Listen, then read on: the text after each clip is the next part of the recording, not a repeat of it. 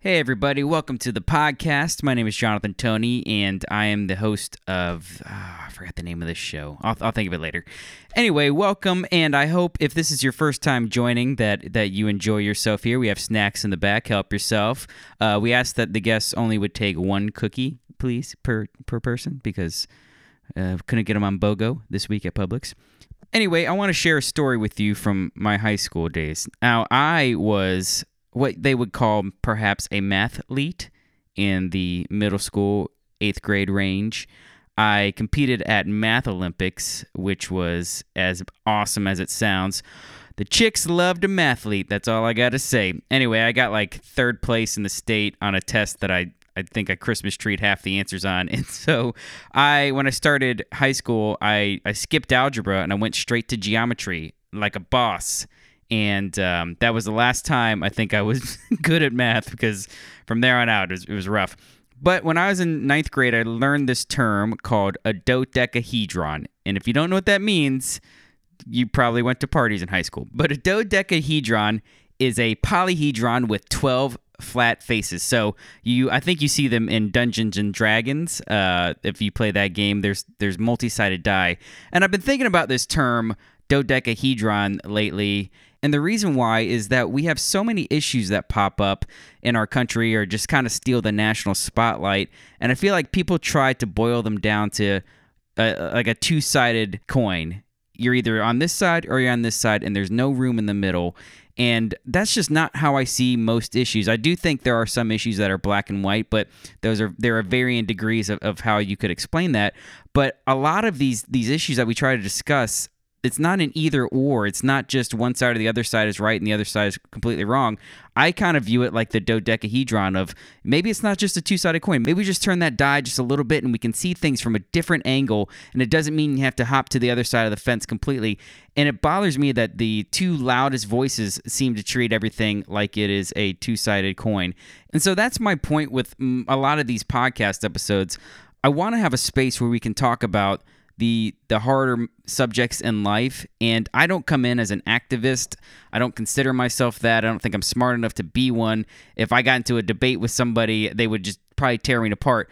But I do know how to use GarageBand, and so that's where I come with these things. I want to provide a space for people that I personally know, first off, and then I want to be able to listen. I want to be able to discuss things, and even if we disagree, I want to be able to disagree in love, and just create a space for people to be heard and to fully get their point across. And I like the aspect that a podcast allows us to do that versus a post on Instagram or social media or Facebook. You can't sum it up and you can't hear tone. So with that in mind, I want to introduce my friend Hassan Edwards on today's show. Hassan's been to my house many times. Our wives work together and they're friends. And Hassan is a Black American man, and he's got a perspective on life that I don't have. And so I felt like he'd be somebody worth listening to. And I like Hassan, and you might not agree with everything he says on this episode, but I hope you recognize his humanity, and I hope you'll hear his heart on where he's coming from. And honestly, I hope you'll turn that dodecahedron that you have just a little bit and maybe see things from a different perspective. And even if we disagree, I believe we can disagree in love. So let's get to it.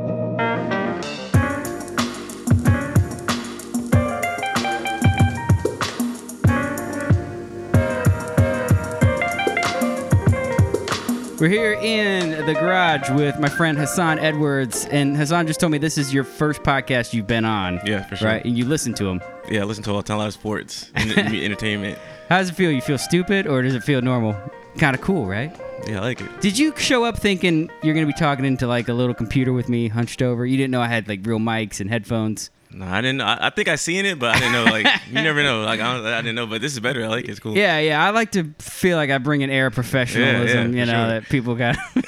My friend Mark showed up. He's like, I didn't realize you had mic stands. I'm like, just because I don't make money doing this doesn't mean I don't lose money on this stuff. Well, Hassan and I are friends through our wives started working together years ago in Jack's Beach, and you guys have been over the house a ton for parties. We haven't partied that much this past year, so I don't think I've seen you in a while. This is the last Christmas party. Yeah, but Hassan and Jen are just two awesome people who I love, and we're friends on social media. You guys have some great takes on just current events and things. I kind of look to you to get a feeling of okay, what are people upset about, or what's a statement that maybe I haven't considered an angle. You guys have really caused me to think on a lot of stuff. So I want to just kind of have a discussion with you today. Maybe just go over where you are, what life is like for your family, and so just to kick us off, give us a little bit of your backstory, where you're from, how long you've been here, and just any family information. Well, I was born in New York. My dad's from Jamaica, my mom's from Trinidad. So I'm actually first generation American, and I don't ever think of myself that way. But sometimes I'll watch, I was like, you know what? I'm thinking like I'm the same person. Yeah. But both my parents are from the islands. But yeah, I was born in New York, and I moved to Florida when I was going to third grade. Okay. So I literally went from New York City, New York, like early 90s, to grimy New York, to like Palm Beach. And we moved to Palm Beach. I always tell people it was like me and my sister were like, this is the movies, because like we never seen suburbs. And like, so you moved from like literally Al Pacino, New York, down to literally inner city New York, in the Bronx. Like that's funny. I tell my friends like, yeah, you live in the Bronx. Like, yeah, I used to live there, because the Palm Beach is the completely opposite. Yeah. And what was that transition like down for you? Like culture shock? Were you just kind of too young to even notice? No, I know. I mean, honestly, like being around a lot of white people, it was crazy. Like just because before we went to see on TV, like movies, and like that was a TV show. We was like, wow, like and they used to live so nice. Like it's complete opposite of opposite of New York. Did we live up to the hype? It was like me and my sister was like we thought we felt like we won the lottery or something. It was amazing. Like it was just so nice. We're now hanging out with the Saved by the Bell people. Yeah, it was nice. I'm not gonna lie. Yeah. But it was cool. I mean, then I literally stayed in Royal Palm Beach. That's where I moved to Royal Palm Beach. Until I went to high school. Until I graduated high school. Okay. Then I went to Tampa USF for criminology. And then, I was in Atlanta after graduating for a couple years, and then I moved down here. And from Jacksonville was kind of like be the family man, transition to being a family man in Jacksonville. Yeah. So that's why I'm out here now. When did you meet your wife? In Tampa. Yeah, in Tampa. Like literally my last year at school, USF, I met Jennifer. Yeah. And you guys got 3 kids? Yeah, 3 kids. How's the dad like? We're moving on to the second one in like 2 months from now, from the time we're recording. What's your advice for me moving from one kid to more than one? Honestly, I would tell people, they're like, man, you have 3 kids, and I was like, it's every day. So it's like it doesn't feel like anything. Like you just feel like, okay, now I have 2 kids now. That's it. Like that's the only thing maybe better. I feel like it may be better, like just making sure I'm like doing better at my job and focusing on stuff like that. Yeah. Making sure the job is good. It is weird. Like you start to watch your child emulate you. You're like, oh, I probably got to stop saying that or doing something differently. For sure. Cool. So I want to talk about like just what this past year has been like for you. And more of your history as well. But what's your outlook on life right now, man? Has it changed? Has it always been like this? I feel like you got a great perspective, even coming from New York and different parts of Florida and Atlanta. Where are you at? How's life? I mean, honestly, it's been good. I wouldn't say great because it feels bad because of like the COVID situation. Yeah. But honestly, it's been great. Like honestly, it's been great. Like I said, I moved to Jacksonville because I kind of got settled down with my family. And it's been good. Like I know, like as far as like the political stuff and the Black Lives Matter stuff, like how I felt like that. Yeah.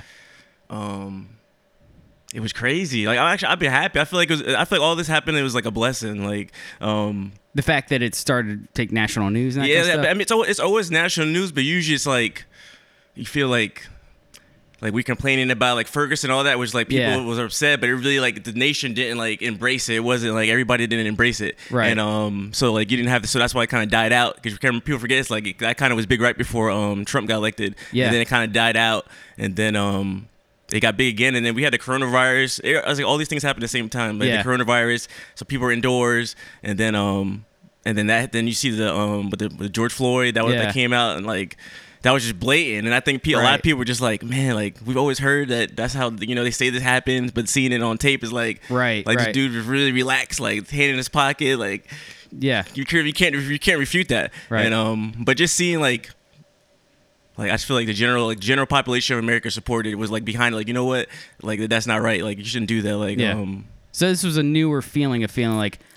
Wow, people are actually waking up. Yeah. It's not just like black people or like it's not just minorities. Like I felt like a large percentage like me white people, the Caucasian, like a lot of people were into it, and I was like, wow, that surprised me. Yeah, like, honestly, that surprised me. Like I was like, wow, like there's actually like support. It's not just like us. Like they realize. I feel like people are more realizing what's going on. Yeah, because I think it used to be like, all right, we hear about it in a Chris Rock routine, or like if you're from Compton, we assume it's going on there. But I think the George Floyd incident put it first off, it was on recording the whole time. You got to see the actual events. It was horrific. Yeah. But it felt a lot more local to us. We were like, oh, stuff is happening in broad daylight, in just a normal city.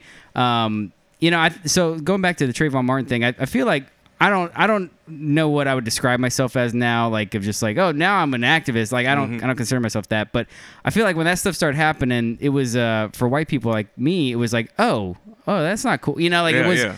Oh, that especially I was in Florida. I was living in DC at the time. It was just like, oh, that sucks. Like what, but it was kind of a muddy situation of like, what were the details? He said, you can kind of make some assumptions, and then you're just like, well, I guess everyone deserves due process. And then when he got completely exonerated, you're just like, okay, something's wrong there.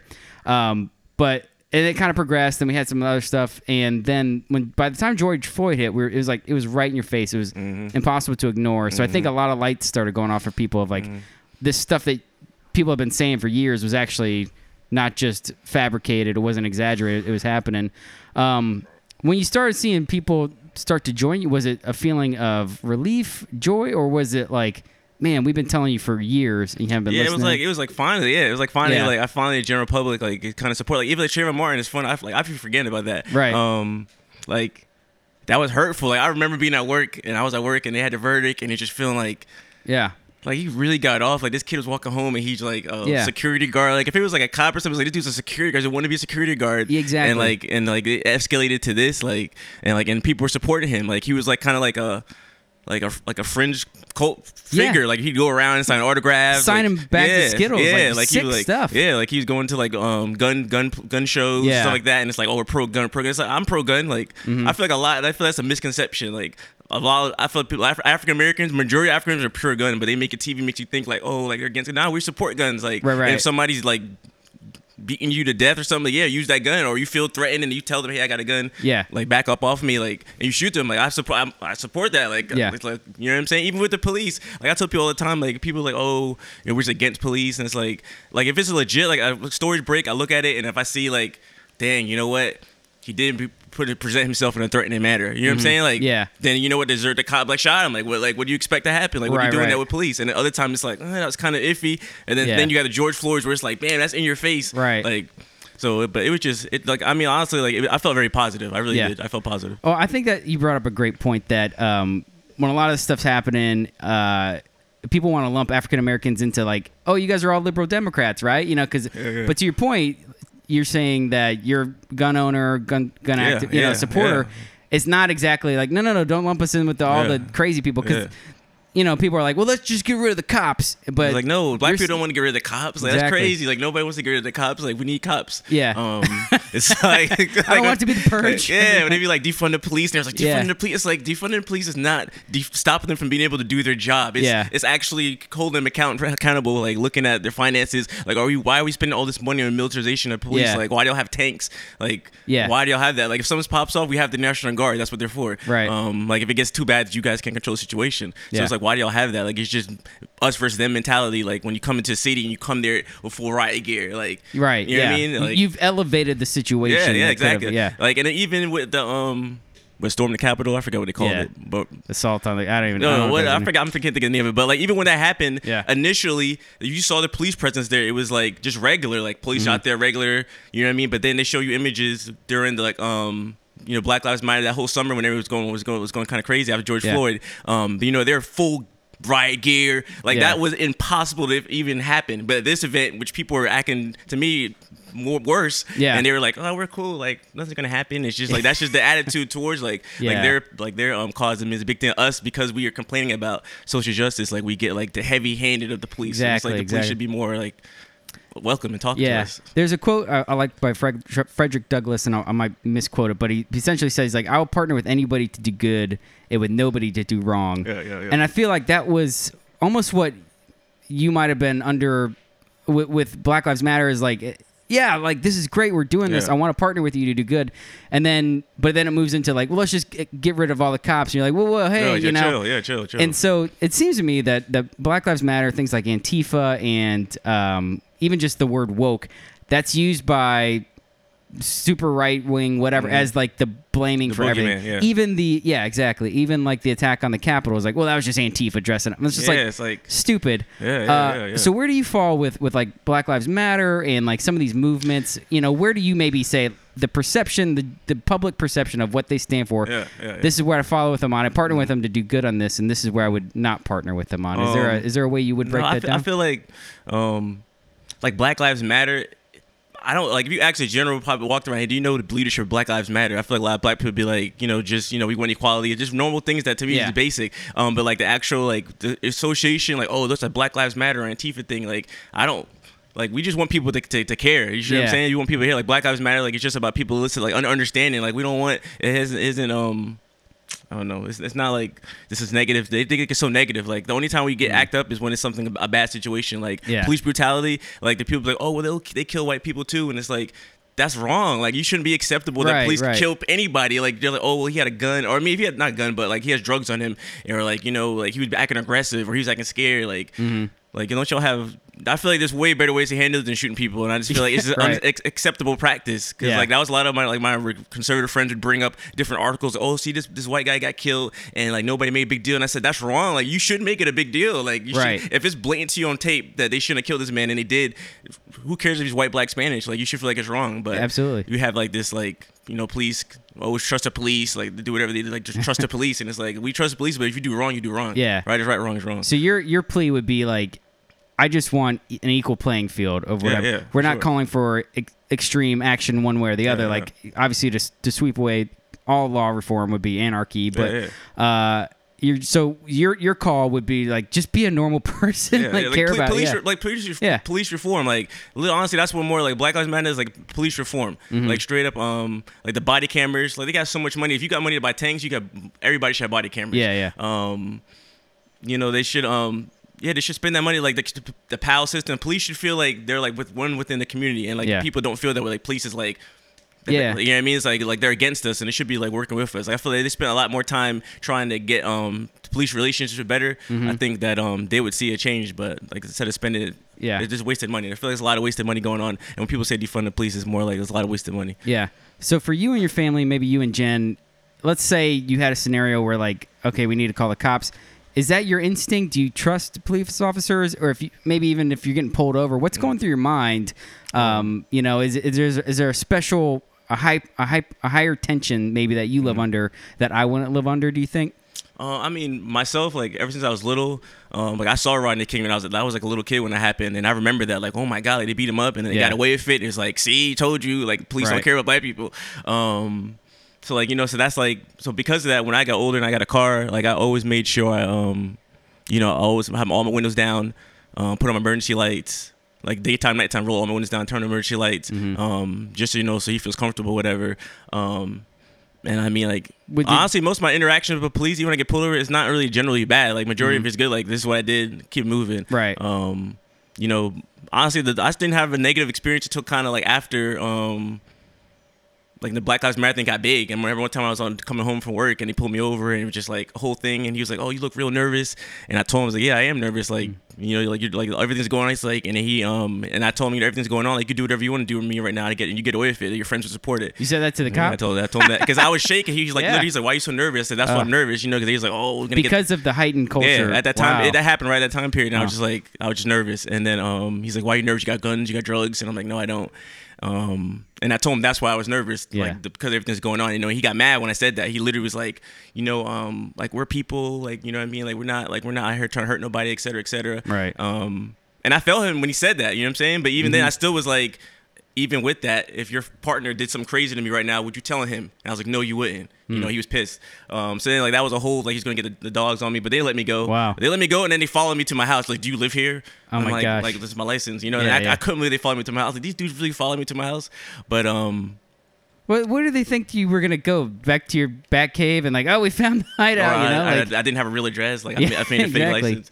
But I mean, generally, like my interaction with police are good. Like that's a really interesting point though. Like that. It's almost like you ever see that episode of The Office where Michael starts reading everybody's complaints. Like they have this big pile of complaints they've caught up for years, and he starts reading them. He's like, "We got to get this out in the open," and like everybody ends up pissed at each other. I feel like I wonder if that's what started out as maybe a good thing of like, yeah, we got to bring this stuff to attention. We've heightened the situation, kind of like similar, like if a cop pulls a gun out, the situation is heightened. Exactly. That's really interesting that like now it seems more tense than ever when really we're making progress. There's a lot of good. Seems like the cops are more tense than they ever were before, and I don't know if that's the outcome that we want. But how would you?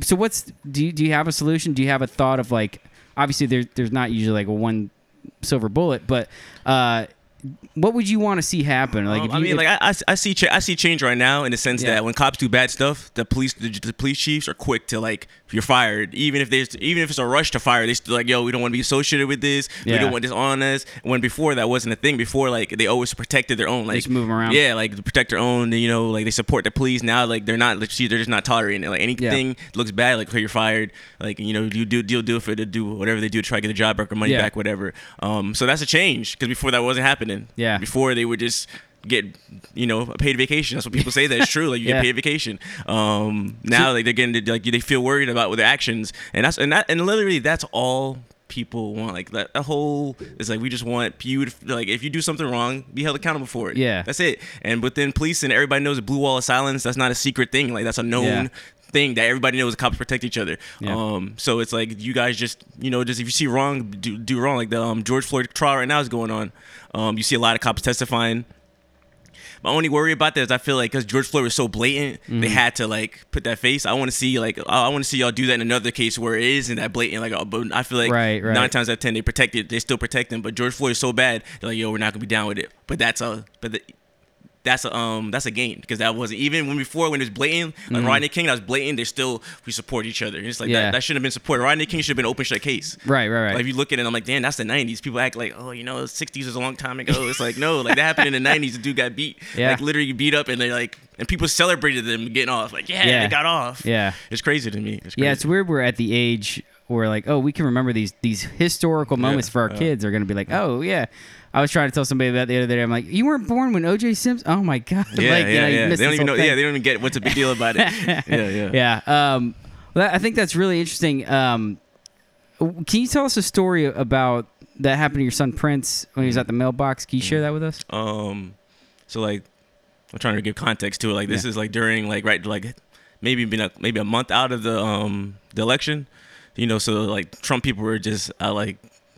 They're going hard. Like, they're going hard. Like, they just were. They're going real hard. And so, like, I wasn't home. Like, Jennifer told me that she didn't even tell me what initially happened. She told me, like, after the fact. And I was like, what? Like, what are you talking about? Yeah.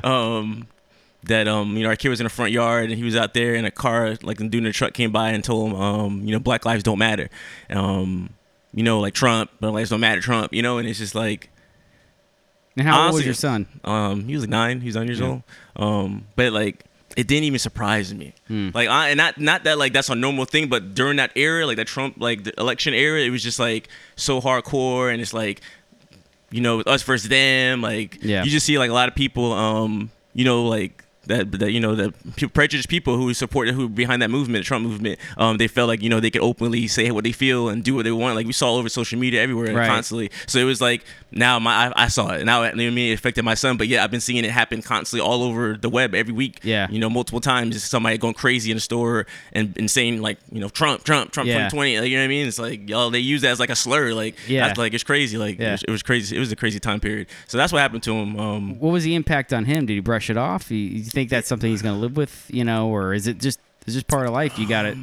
I mean, like he just knows. Like we talked to him. Like we talked to our kids about it. You know, they know why, and just be like, you know, like all Trump supporters aren't bad. You know what I'm saying? We're not gonna say every Trump supporter is racist or nothing, but they're okay with like that element of their party or the element of their group of people doing the stuff they're doing. Like they might denounce it, but it's like you're not denouncing it enough to where people keep doing it.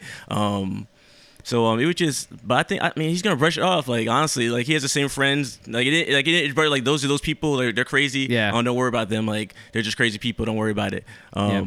But I mean, it's something that I don't know. You have to ask him like 10 years from now how he felt about it. But to me, he didn't act any different. Like it was like Trump supporters. Like, it's like like keep it moving. They're crazy. Is there I think you brought up a good point too. That not everyone that votes a certain way aligns with everything that the candidate stands for, and you just can't.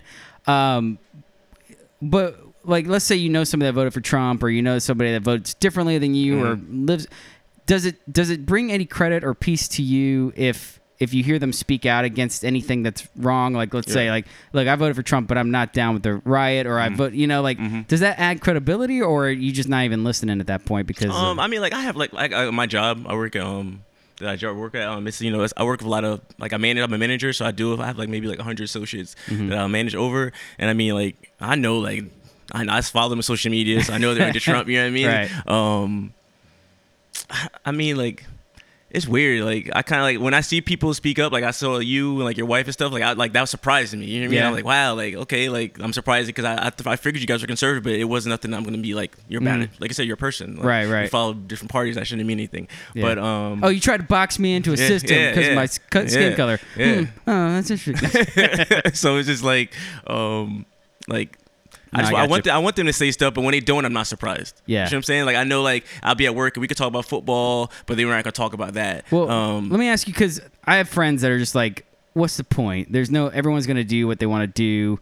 If I say something, if I don't say something, it doesn't really make a difference. What would you say to that? Do you think? Nah, speak up. Like, if you were your group of friends, and like somebody says something crazy about it and it doesn't even make sense, like, why don't you say something? Like, like, I feel like Black people, I feel like, because we have to assimilate in the sense that, like, we deal with white people all the time, like in your workplace. Like, you're not gonna live a Black life and feel like, oh, I'm never gonna be around white people. But there's a lot of white people that the only interaction they have with African Americans is like at work or something. They might not deal with African Americans at all. Yeah.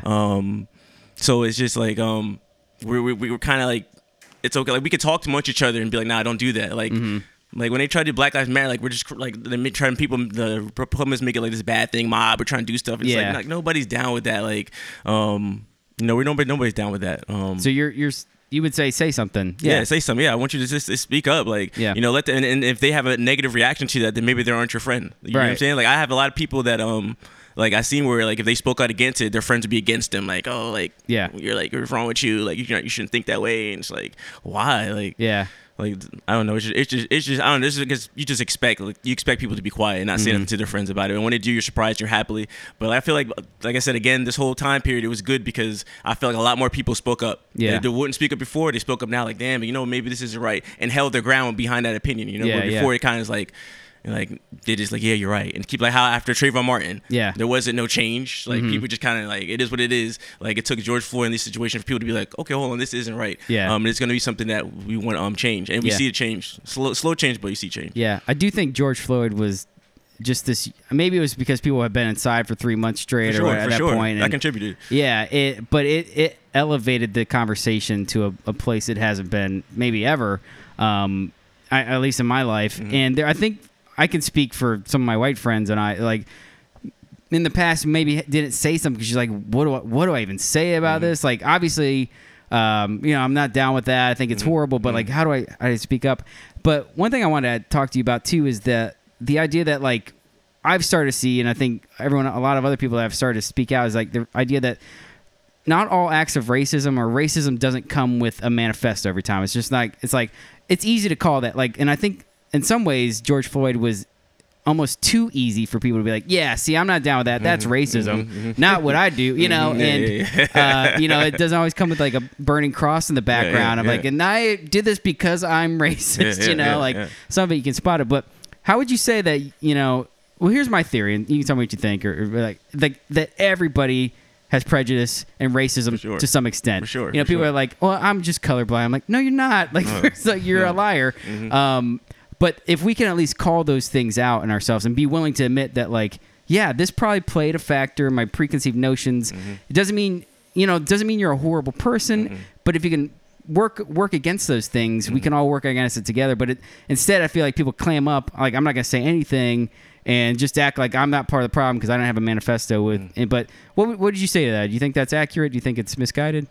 No, like, yeah, like, I agree with you. I feel like, everybody has their own preconceived things, and to say that, what, I didn't realize it then, and I realize it now, like, that's cool. Like I said, that's progress. That's something that I feel like if I was around a bunch of Black people, that was what they would say. Like, man, you see all those white people out there. Like, now that means, like, that means something. It really does. It means something. Like, okay, see, it's not just us. Like, that means a giant part of the population agrees with us and feels what we're saying. So it was good. Like, it was nice. So you don't look at somebody that you're like, well, now you show up, idiot. Like, you're more of a, like, okay, cool. Like, come yeah, alongside. I mean, you're gonna say that, like, you know, damn, it took like all this, but at the same point, which is rightly deserved. But at the same point, it's like, yo, I'll take it. Like, I'd rather that support. Yeah, because like that's the only way you see things change. You know, like I was worried about like even the election because it's like, yo, like how is America gonna be like, you know what, this is wrong. And that's why like Biden got elected. Honestly, like I felt like if it was kind of like how it was before the Trump election, people were just kind of like support the police, like support the police, like why are you doing support the police? Like this time it's like, you know what, we support police, but you see what I'm saying? Like you got that this time around, where you didn't get that before. It was just like it's one or the other. Yeah, it's one or the other. Like it was one or the other. Like it was crazy. But like I said, people change, and I feel like, you know, the Trump rhetoric and all that kind of like turned people off. And we saw Biden get elected. So it was good. I think Biden was kind of a protest vote in a sense of like, you were. I mean, I don't know what a lot of people. He's fine to me. Like he's a politician. He's boring. But he wasn't Trump. That's literally what it was. He wasn't Trump. But yeah, I think it kind of came down to that. I was like, well, I'll take boring. Like, I've honestly kind of stopped following the news for a bit. I'm like, that's good. It's not a like, hurricane relax. every day. You know, it's like, what did he say? What is happening? You know, one of the things I was thinking about was that, like, you know, especially for white people, like we want to be involved. We want to do something, but we also don't want to be like, well, here, let me take over, Hassan. I got this. But that doesn't mean you shouldn't be involved at all. And I think maybe would you say that maybe at least partly of what your plea would be to people is like people like me, white people, is like, I'm not asking you to solve the problem or become an expert overnight. Like I don't need you to turn an MLK overnight. Yeah, but I need you to admit there's a problem. Exactly. Would you say that, and create space for conversation? Is like, would that be what partly? Yeah, like, and like be about it, like, you know what I'm saying, support it, like for real, like when these bills come up or people these like elections, you know, don't pander to the candidate, you know, is talking like pandering to that crowd, be like, even though I'm a Democrat, but this dude's an extreme Democrat. Like I don't rock with some of those things, and I'm gonna support it anyway. Yeah. Like no, I'm not. Like I'm not gonna support it. But like a Republican, you feel like you see that, like this guy's openly this. He's like, but he's not a Democrat, so like I'm gonna support it. It's like, no, say, yo, I'm a Republican. I want a Republican candidate, but I don't like you. Yeah. You know what I'm saying? Like I don't align with that, and that would create change. Yeah. That would create change. Yeah. To call it like you see it, basically, like hold everyone accountable. Yeah, within like my friends always love like post like that conservative friends or post like they love to post things like you know, if something happens like, oh look this person did something too, or you know, and it's like the whataboutism of it's like, so what? It's like, but anytime we do about like say like they'll talk about I can think of an example. Here you go now. Like say somebody did a horrible crime, you know, and it's a black guy did it, and it's like, see, like how come like you see that, and it's like he's horrible. It justifies. Yeah, he just goes to jail. He deserves to go to jail. Yeah, exactly. Like, we don't support him. We're gonna ride behind him. Like he's trash. Like right. You should feel the same way. Like if somebody does something bad, you shouldn't care about it. Like if it affects your person, like, you know, black people offended by this, so I'm like, you know what, I'm not gonna rock with that. Yeah. You know, like have that moment. Like I had a friend, I'll never forget it. He was at my job, and there's a lot of people. It's a mixed crowd of people in our job, but he rung a Confederate flag shirt one day to work, and like a whole bunch of black people obviously were turned off, and he's like, and I'm cool. And he's like, yo, what's on? Like I feeling like this energy from people, and I was like, you wearing a Confederate flag shirt? Like what do you mean? And it's like he's like, what do you mean? But I'm not. I'm friends with everybody. I said, yeah, but a lot of black people don't like that flag. We attribute it with negativity. So you rocking it is like now they're like, I don't know if I want to rock with you. And he was like, he couldn't believe that. Man, that's, you know, I feel bad. He took his shirt off. Wow. It was like, man, I don't want people to feel that way. You know, man. You know what I mean? And like that, I respect him so much. Like I told everybody. I was like, yo, like I ain't asking you to not be Southern or, you know, do whatever you feel like is your heritage, do that. But if you see that other people get affected by it, you know what? I'm not gonna do that. Yeah, you know what I mean? Like I wouldn't wear something that affected. If white people saw it and was like, that was like my badge on, like F you. Yeah, like I wouldn't do that. If you wore a shirt over here that said like, you know, Tom Cruise sucks, I would be offended by it as a white person. You know. But you know what I'm saying? Yeah, no. Like So that's it. Like we just want, like when you see some negative, speak up about it, because that's the only way it's gonna change. Like, if you make people feel acceptable, then they're gonna go like above and beyond. Like, and a credit to your friend who took the shirt off. I mean, I think so. I was in Publix today, and like the mask mandate has been lifted, and like I would say 40-50% of people were wearing masks. Maybe that's a little high. It might have been a little bit less, but it's just like people are just like, I don't care. And my feeling through most of this pandemic has been like, I'm not asking everybody to walk around in a snowsuit and a hazmat suit. But I'm just asking, make a little bit of effort. And I feel like if everyone had made a little bit of effort, most people, or the other people, wouldn't have to make 120% effort or whatever. And so, you know, we had a situation where even in my own family, like we had to confront some people about some personal issue. And I like had notes and pages of notes. I was ready to go for it, and I laid it out. And to their credit, they were like, "Oh, we're sorry. We didn't know. And we won't do that." And it was just like, I threw out the rest. I didn't cover the rest of the stuff because I'm like, because I think I can work with that. Like people can work with like being able to admit there's a blind spot. And this is what I kind of hate about cancel culture. It's like if someone makes a gaffe, cut them out of society, like they're done. Instead of them just being like, "Oop, I'm sorry, I won't do it again." It's like, no, you had your shot, you're done. But you're saying, we're not even asking for that. You're saying, I just want you to admit there's a problem and be willing to be humble enough to take some steps and change it. Yeah, I mean, like with cancel culture, like it's weird. Like we're down with it, cancel everybody. I mean, left, right. Yeah. Everybody's down with cancel culture when it benefits them. Right. You know what I mean? So like even when you hear people say, "Oh no, I don't want cancel culture," like then it was canceling like Donald Trump speaking. It's like you people were happy about that. But he's a despot. Yeah, but like, people were happy about that. But it's like, well, what if they did that to somebody on the other side? Exactly. Like, you have to think about it. Like that's why I felt at first when it happened. Yeah. But then like people do negative things. Like if it meets canceling, you're like if it's that bad, like you canceled yourself. Yeah. It's not cancel culture. Like you're a clown. You cancel yourself. Right. But like you just all you have to do cancel culture is weird to me. I just feel like when people do bad stuff, like own up to it. But a lot of people don't want to own up to it. They just want to be like, I'm the victim. Yeah, exactly. Like if you like for real realize what you did wrong and make changes about it, yeah, you might be canceled for a week because cancel culture is like is like a temporary. You're not canceled. You're put in cancel jail. Yeah, it's like it's a timeout. They should call it timeout culture because people people just go for they cancel for a week and they're right back. You know what I mean? It's just like anytime you say something negative about it, it's like, oh, you're cancel culture. I was like, you're not just canceled. Get that notes app out on your phone and write your little thing for Instagram. Yeah, like, move on. Yeah, like. But even that's like that. We know that. So when you do that, and you still feel like, oh, there's still. It's like 'cause that was fake. We know that's your standard. Standard. Do something real. Yeah. Make me feel like you really care. Yeah. Do you have any examples of other times when people have like maybe impressed you with like, okay, yeah, like there's hope for change? Yeah, like I had some friends that we talk about like because like some people that I could really talk to at work about like how I feel and like I know they're not going to be like sounds radical or something. You know, we could talk to each other. We're not going to like be mad at each other after the fact. Yeah. And like they were just really like. Again, like supporting the police and like, you know, I support the police and what's the big deal and like, and I was just telling them like, look, I support the police too. Like, you know, they're using all like to defund the police. I support police. Like, police shouldn't lose their money. Like, they should have their money, but let's look into the finances because we see a lot of pork and like a lot of the bills and stuff they put out there, or their budgets, I should say. But you know, he like afterwards he started realizing like, man, you know what? Like, I see how you feel. Like, you know, he just kind of like felt like, you know, he understood where I was coming from.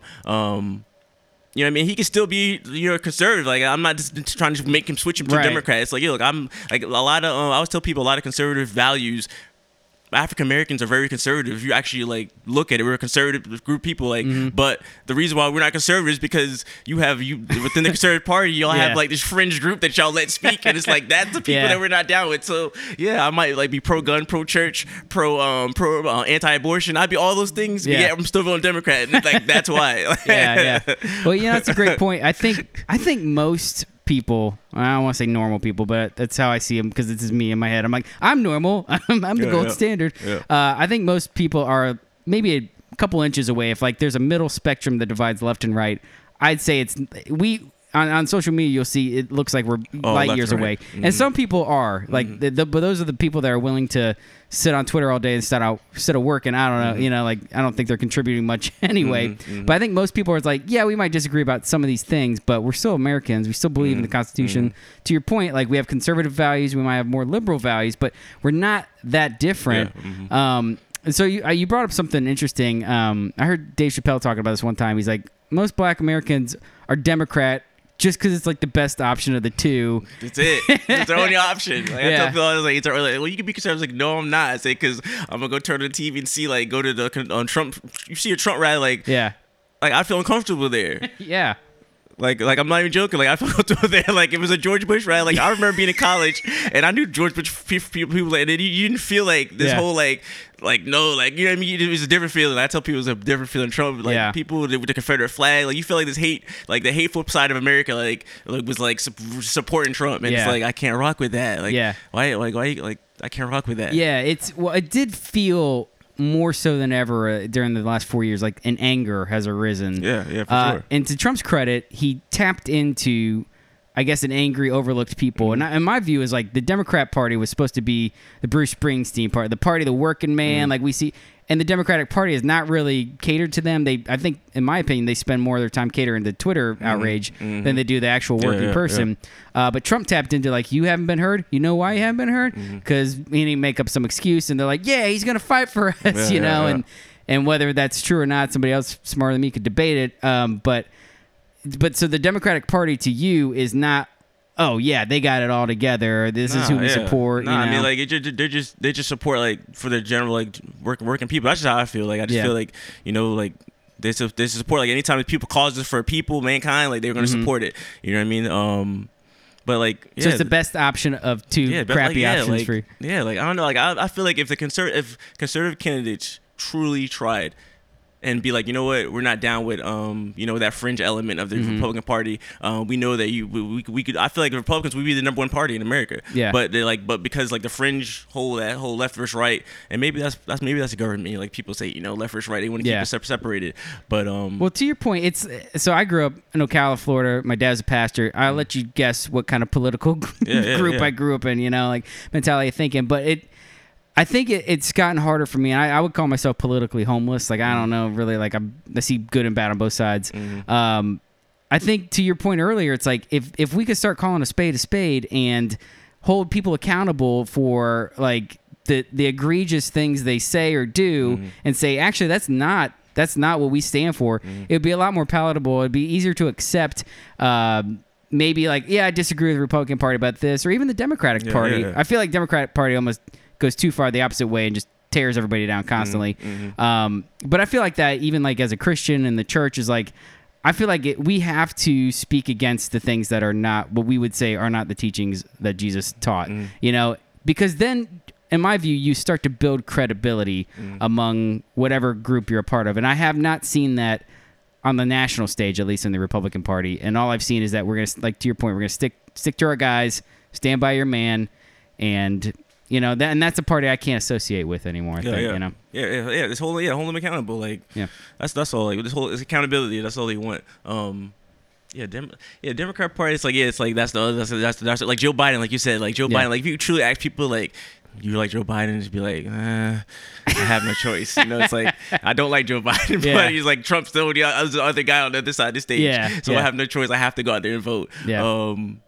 Like you just even to vote. I say vote, and I'm kind of going off topic here, but like with the whole voter suppression thing they're talking about, it's like oh, you don't want people for IDs. It's like, yes, people should have their driver's license when they vote. Like nobody's against that. Like yes, you should have that, but you shouldn't change your voting hour from 7 a.m. to 7 p.m. When the vast majority, it's not a national holiday when you vote. You have to work. Like if you want it to be that way, then make voting day a national holiday. People, no American citizens should have to work unless you're like running essential things. You shouldn't have to work. You know what I mean? Because you should be able to vote. But they don't want to do that. You want to make the vote from 7 to 7. It's what? That's like you're rigging the system. That's what people are upset about. What would you say to the counter argument of that, though? Of like, well, that's why there's early voting. That's why there's mail-in voting. I mean, like in Georgia, for instance, like you show how they make less precincts. So then why are you making less everything you're doing is to make it harder for people to vote. Like why is there less precincts in a more populated area?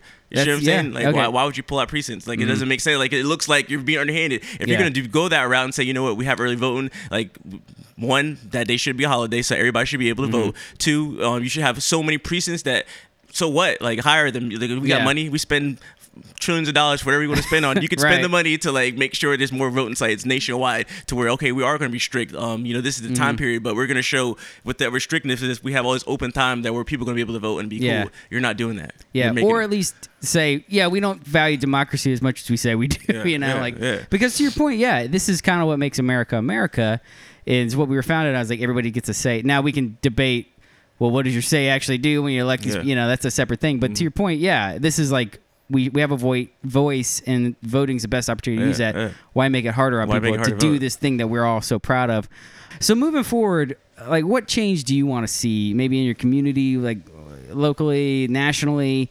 What would you ask anyone listening to do? Is like, or how can we change our mentality? Anything like that? I mean, just like you said, call a spade a spade. Like when you see stuff, like you know, listen to. Like if you see, like if it's hurting a big segment of people, maybe you should pay attention to what's hurting them. You know what I'm saying? Like, why do y'all feel that way? Okay, wow, that's crazy. I'm not gonna do that. yeah, like, you know, like you just because you don't agree with somebody, you know, like what's their complaint, you know, and then see if it's right, and if it's wrong, like it's wrong. If it's right, it's right. Like, I don't know. It's just, to me, it seems easy. Like, just listen to your friends. Like, listen to your friends. Your friend's hurting about something. If you're just your friend, like not even black, white, just your friend, whoever your friend is, they're hurting. You would listen to them. Like, why are you hurting? So feel that way. If it's on a national scale, like why are people upset with the police? Yeah, exactly. You know what I mean? Like, listen to them. Like, yes, there's gonna be fringe people talking crazy, but within that, there's got to be a core of people saying things that you should be able to relate to. Yeah, you see what I'm saying? Yeah, and that's kind of been one of my views. Is just like we got to start asking what the why is behind the what we're seeing. What's the reason behind the protests? Like, okay, like all these people, hundreds of thousands of people are in the street. Like, to your point, like obviously there might be something going on worth at least asking some questions on, admitting that none of us are experts on any of this stuff, and just kind of listening to our friends. Especially, if somebody asked me, like, what's something that upsets you earlier this week, and I was just like, you know what always upsets me is when people don't give me the benefit of the doubt. That people I felt like I've built a relationship with, like, you deny my credibility. Like, everything else I've ever done, we've interacted before. Have I ever done that to you? Like, no. But, like, so why is this one thing all of a sudden made me lose my credibility with you or something? Why would you assume that? And I was reading something this week. Oprah said she had like interviewed like, it's either 3,000 or 30,000. It's probably 30,000. It's like tons of people. Yeah. She said everybody had this common thread, is that they want to be seen and they want to be heard and they want to be understood. Essentially, they want to know that their existence is validated. Like, did what I say mean anything to you? Does that sound like in line with what you think you'd be asking folks or challenging us today? Yeah, I mean, like, just get to know people, like, you know, like, and like something you talked about earlier, when you talk about we all have prejudices. Like, you know, I grew up in Palm Beach. Palm Beach is, especially where Palm Beach I grew up, is real suburban, you know, preppy, I guess people would say.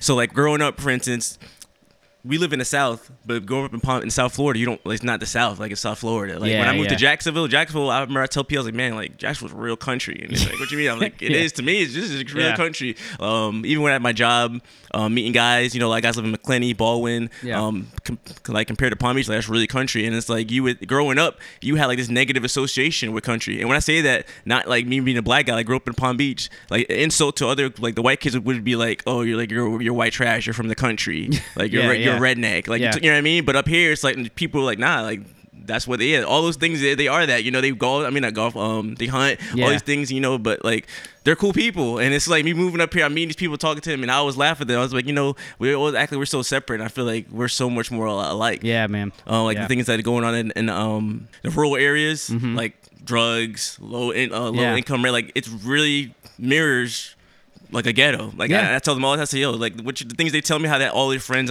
not all their friends, but a lot of different people tell me how people are hooked on drugs, hooked on meth and things like that. Opioid addiction. And you know, it's a lot of, you know, unemployment, and people, you know, black people went to jail. And I'd be like, I didn't grow up that experience, but that sounds like somebody growing up in inner city experience, black people inner city experience. But yet, like, they've, like, made us feel like the inner city and, like, the rural, like, are enemies. Like, and it's like, no, you kind of have the same experience going on, you know? Man, that's good. And it's like, you know, the politics make you feel like, we support you, but but y'all not helping us. Like, something that is true to people. A lot of, like I said, people will post like, oh, look at all these cities that are run by Democrats and they haven't changed anything. And it's like, but then look at all these cities run by Republicans, they haven't changed anything. Yeah. Like, you know what I mean? Like, they love to show the ghetto or they show the rural, and it's like, man, that's good. But they're all like, both of these people vote for the same people every time. Like, if you're in the inner city, they're voting Democrat. Rural, they're voting conservative. Yeah. But yet none of these entities have actually helped you. And it's only helping the people. It's like in the middle class, upper middle class. If you're upper middle class, no matter what race you are, you're doing well in America. Like, if you own a business, you're gonna do well in America. Like, you know what I mean? If you tap into those economies, you're gonna do well. It doesn't matter your race. Yeah. You're gonna do well, and you're not gonna see the plight of these other people. Like, my kids ain't never seen. Like, if they ever randomly drive to ghetto, it's like, oh my God, like, you know, they have the same reaction. You would think, you'd be like, oh, a white person would have. No, they have never seen that. Even they're black, they're in areas like that. So I might show them, like, I'm trying to think. I mean, maybe a year or two ago, I bought like a used car. I needed a used car, and I went into like, I don't even know what part of Jacksonville was, but it was bad. Like, and I was like, damn, my kids in the car, like, oh my God, like, where are we at? I'm like, this is the ghetto.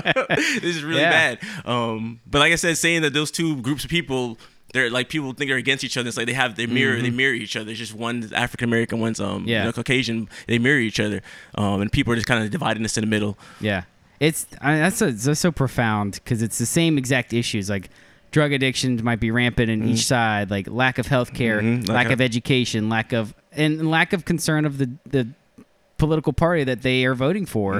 And I think that the politicians play into that, and they just make the other side the problem. It's like, if you're in the rural side, it's like it's this ghetto culture coming in and taking everything. If you're in the ghetto, it's like it's these white redneck idiots. Or not even white arena. It's like white people don't care about you. It's their fault. Yeah. It's like that's what they want to push.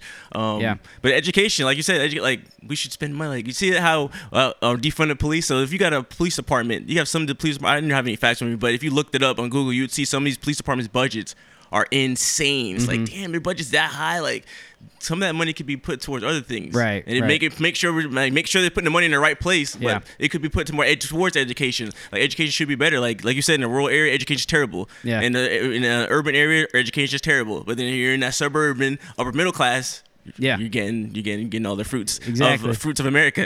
So fruits of America, you're gonna get it. And that's a great point, because like that's a conversation worth having. Is like, we're not saying get rid of the police. We're not saying we're saying how can we reallocate some of the money that goes to these things. Now, there's a lot of police organizations that are underfunded too. You know, so it's like, for sure. There's no this. I think the problem with some of the national narrative discussion talking points is that it's like a band-aid trying to fix the same problem everywhere. And to your point, there's a lot of diversity just within our own city here in Duval. There's poor sides of all different types of people. And so to just say, well, just defund everyone national, like, that doesn't help anything. Yeah. But I also think we do have a bloated systems where, some of that money could go somewhere else. And that's a conversation worth having. But if you're just up there yelling, defund the police, you've already turned that off for the bulk of people. Just I was mad when I remember that happened, and I'm like, I wish they'd like use another term, but like, you know, because then conservative people really use it and be like, oh, they're trying to get rid of cops. Like, it's like, no, nobody wants that. Like, even was it in Seattle? I think Seattle, where they had like those like random zones where like police zones. I can't remember the word, but like that's stupid. That's stupid. like that's stupid. Like, no, like, oh, see, Democrats, liberals are for that. So liberals are not for that. Like, I would not. They're like, we're gonna turn, you know, some area where I live to a no police zone. I'd be like, no. Like, I know. Like, nobody's supporting that. I remember watching that play out. I'm like, this is like, it's crazy. You know, like, your neighborhood's like, we have the no girls club or whatever. Like, that might be fine for a little bit, but then when you're like 13, you're like, I kind of want to be around girls. Exactly. Like, things change, and there's a progression. Like, and at some point, people are gonna get angry, get mad. Like, it's not built to last. And so, these are the discussions I think I'm just so grateful you came over here and just talked today, man. I just like talking about this stuff, hearing other sides, even though we agree on stuff, just what's your experience and how can I maybe expand my thinking? And I just think you're right. Like, it's kind of a point you brought up earlier, and I just couldn't think of it. It kind of hit me in my head. You know, like a lot of African Americans, I was talking about assimilation and how, like, you know, like we have to grow up around white people, and a lot of white people don't. So because they grow up, you know, they don't experience all they see is TV, the news, or their free interactions. African Americans, like, oh, and they have this opinion of it. That, like, you know, like, so therefore, like, they don't have to think about the other side as much. Whereas if you're African American, you have to think about the other side because you're in there. You can't be rude. You can't be like, you have to watch. You know what I mean? You're like, even with the whole election thing, like, you didn't see black people turning up, acting crazy. It's like, no, like, you could lose your job for that. Like, you know what I mean? Like, it's just we have empathy, like we have built-in empathy. Like, you're African American and minorities in America, and then it's like, so you could look at the other side more. Whereas I feel like a lot of you know, white people, if you didn't grow up around black people, you just didn't. There's nothing against you. You didn't have. You're in the suburbs. Right. There's nothing you can do about that. Like, you know, I grew up in Royal Palm, and when I think back, I'm like, man, I probably would have. Like, one of the few black people a lot of these people knew, and I didn't even realize that when I was growing up, because that's where I grew up at. And then you get older, it's like, so like you realize when you get older. I would say, like, I remember, like I said, I was in Royal Palms, like above. I grew up in the same street from 3rd grade to 12th grade. I knew the same people, same neighborhood. So like, it was kind of like, I'll tell people, like, it was like, you know, the token black guy, like, so the South Park, like, that's a real thing. Like, even though we make fun of it, it's a joke. It's like, if you live in the area, you are the token black guy. But within that, you don't realize, you get treated differently. You don't realize it. Like, I always tell people, you know, a lot of people say things to me, oh, it sounds like, or like white girls, interracial, for instance. Man, like, I never dated a black guy, but I like you. It sounds like you're different. And you know, you hear that and be like, yeah, I am different. It's like, no, you're not different. You're just like, you're a different black person. You know what I'm saying? Something like that. And you are people like, man, I don't really talk to black people, you know, but I like it. Sound you're cool. And when you grow up in that, you think, but then you get older, like, nah, like, why do you feel that? Like, you shouldn't feel that. Like, why was it the difference of like, why do I have to even say this? Exactly. Yeah, you feel that, and you just And like a lot of white people don't have that experience. They don't even know what that's like. Like, yeah. And you realize and being like, then you see as I get older, and I look back, a lot of my friends, they're real conservative, and I'd be like, damn, like, I like, you're not the person I know. Or I see them write stuff on social media, and I'd be shocked, like, damn, they really like feel it. But it's like, no, like, yeah, I was their friend. They knew who signed, but I wasn't like. It wasn't real. Like I was still within that suburban group and that environment. So I assimilated to that environment that I was in, and not till I got out of it and realized like, it's not everywhere is not the same. Like you're a token person. So with that said, like a lot of black people grew up like me. There's tons and tons of black kids who have the same exact experience growing up in suburbs. And they're adults now. That they have to look at the other side and adapt to the situation. Yeah. To where they're more like just.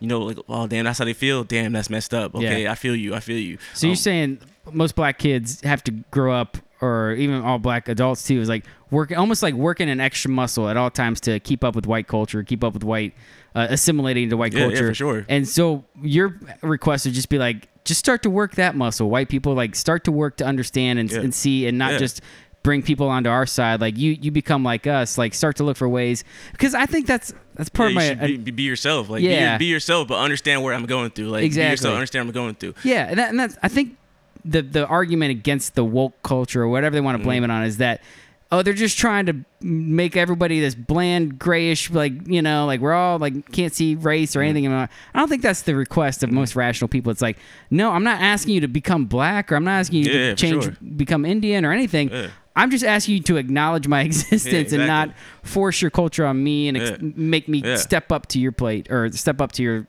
where you are and inside your circle. Does that make sense? Yeah. I mean, you said it great. Yeah, it's true. Like, think about it. Like, if you're a 40-some-year-old man, like, you never have to think about, like, if you're a white person, feeling like, they feel left out, or feeling like you, like, no, like, because you always grew up this way. Everything is normal to you. So you don't understand, like, why is he acting like that? Like, these are always nice to me. Yeah. It's like, like, exactly. Like, come on. It's like, I remember when this happening, man. I had like white friends that just like, you're reading CNN articles, you're reading like Fox News or whatever. You're like, you don't understand the entirety of the situation just by reading about it. It comes from conversations. Because I'd be like, well, what black people you talk to? You're like, well, I don't need to talk. I'm like, I think you kind of do. That's kind of the whole point. Yeah, like, you kind of do.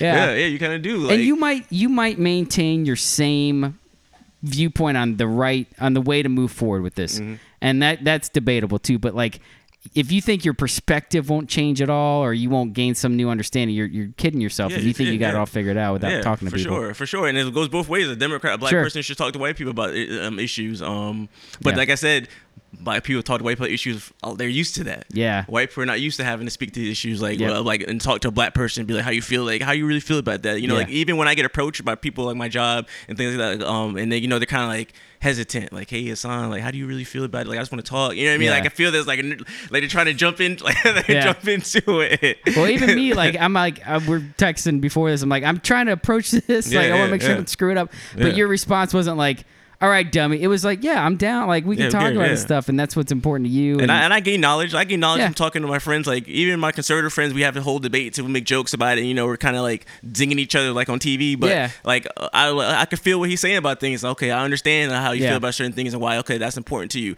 and I'll tell you why it's important to me. And it's like we're still gonna vote where we vote. You know what I mean? Like, but at the same point, we have understanding, have respect for him. Yeah, like view him as a person. You recognize their humanity. You see them, you hear them, and you understand them. You could disagree, and that's why my thought is like, it's like if you're looking at like a pie chart, the stuff most people agree on is like at least 75% of things, I would say in general. But we blow up about the 2-3% of things that we don't, and that we make that take over the pie chart. I just think it's ignorant.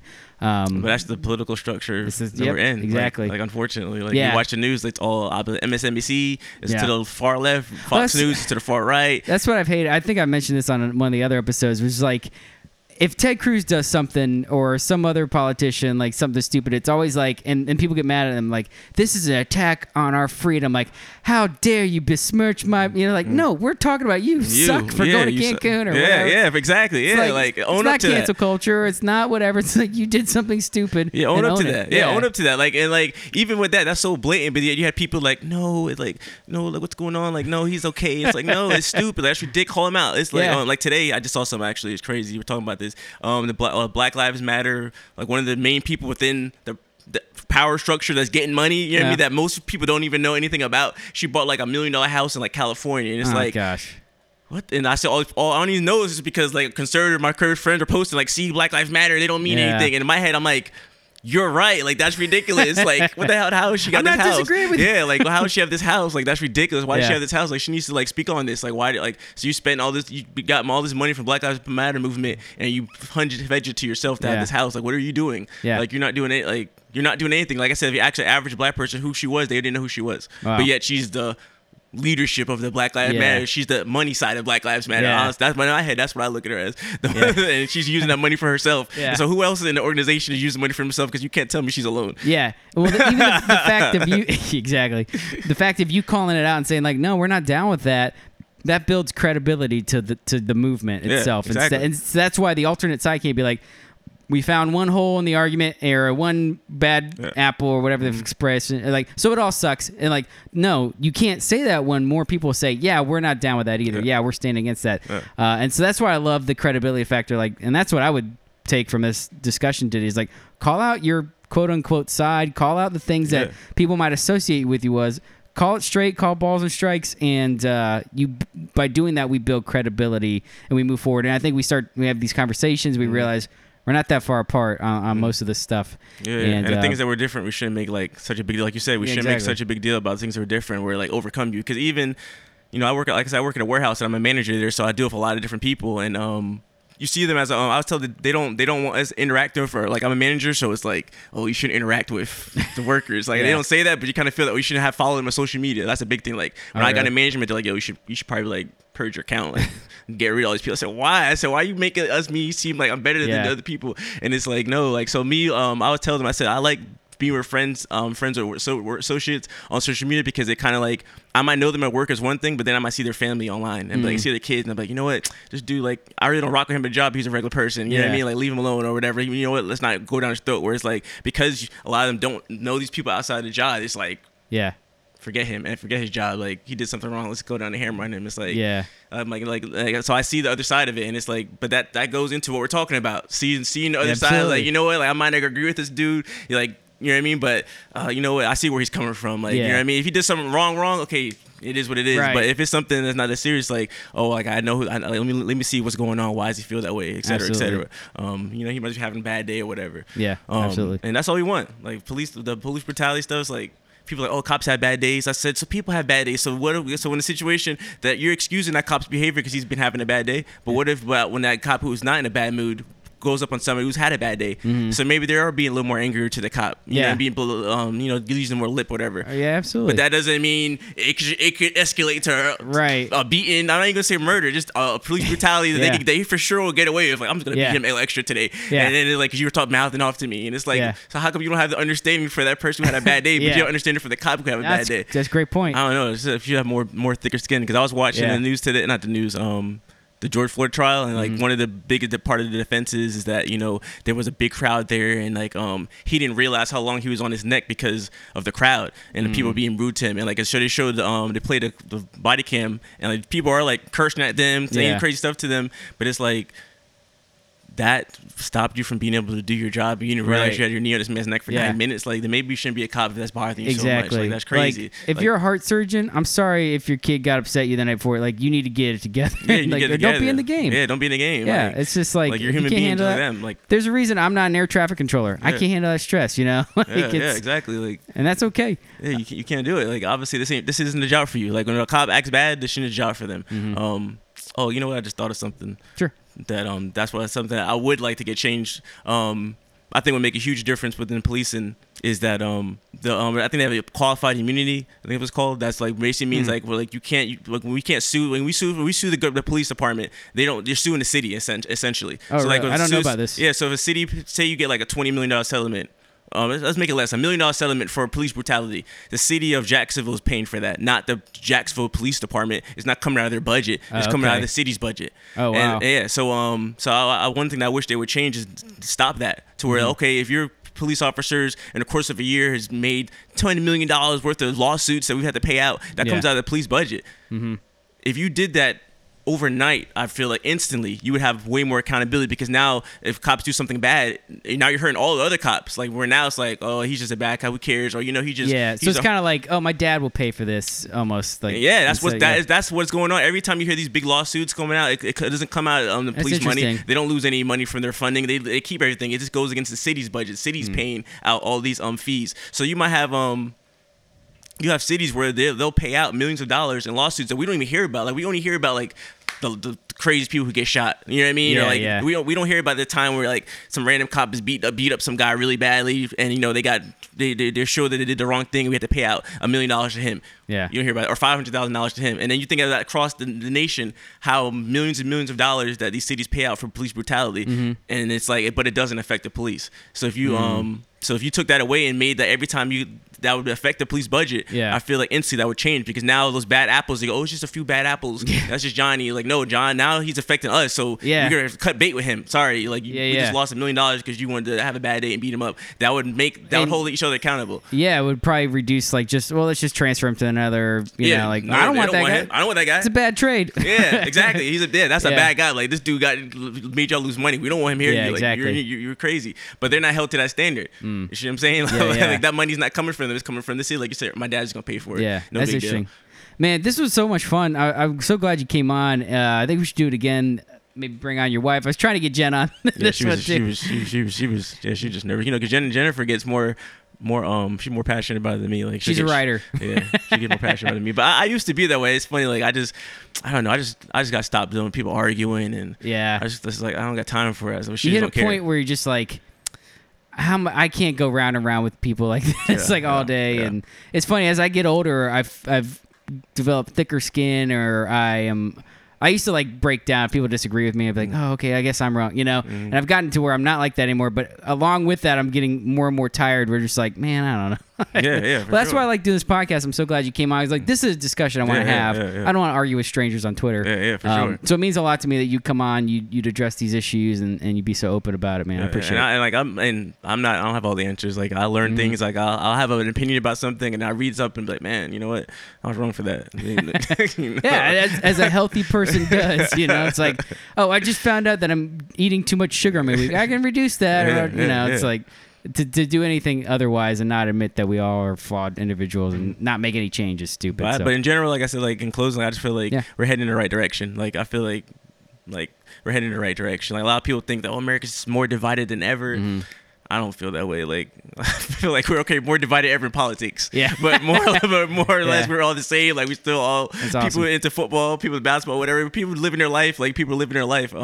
Like we just I feel like we're heading in the right direction. Well, when this pandemic ends, you're gonna see hugging and kissing in the street more than like we're already seeing it. I don't know. Hopefully, I don't know. Like it's crazy because I went to a Hawks game, Atlanta Hawks, and it was only like 10% capacity, and I was like, man, I haven't been around this much people in a while. And then I thought to myself, like, wait, this is only 10% capacity. Like if this is open completely, like I forget. Like I'm kind of used to not having hordes of people everywhere. Yeah. So anytime you get around a lot of people, it's like, whoa, where's my mask at?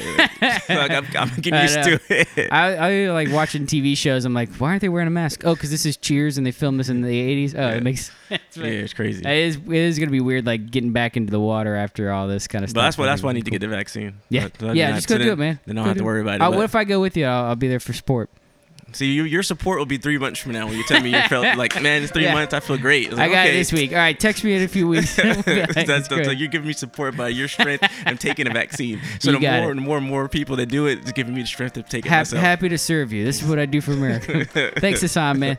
I appreciate you being on. Oh, I appreciate you having me on.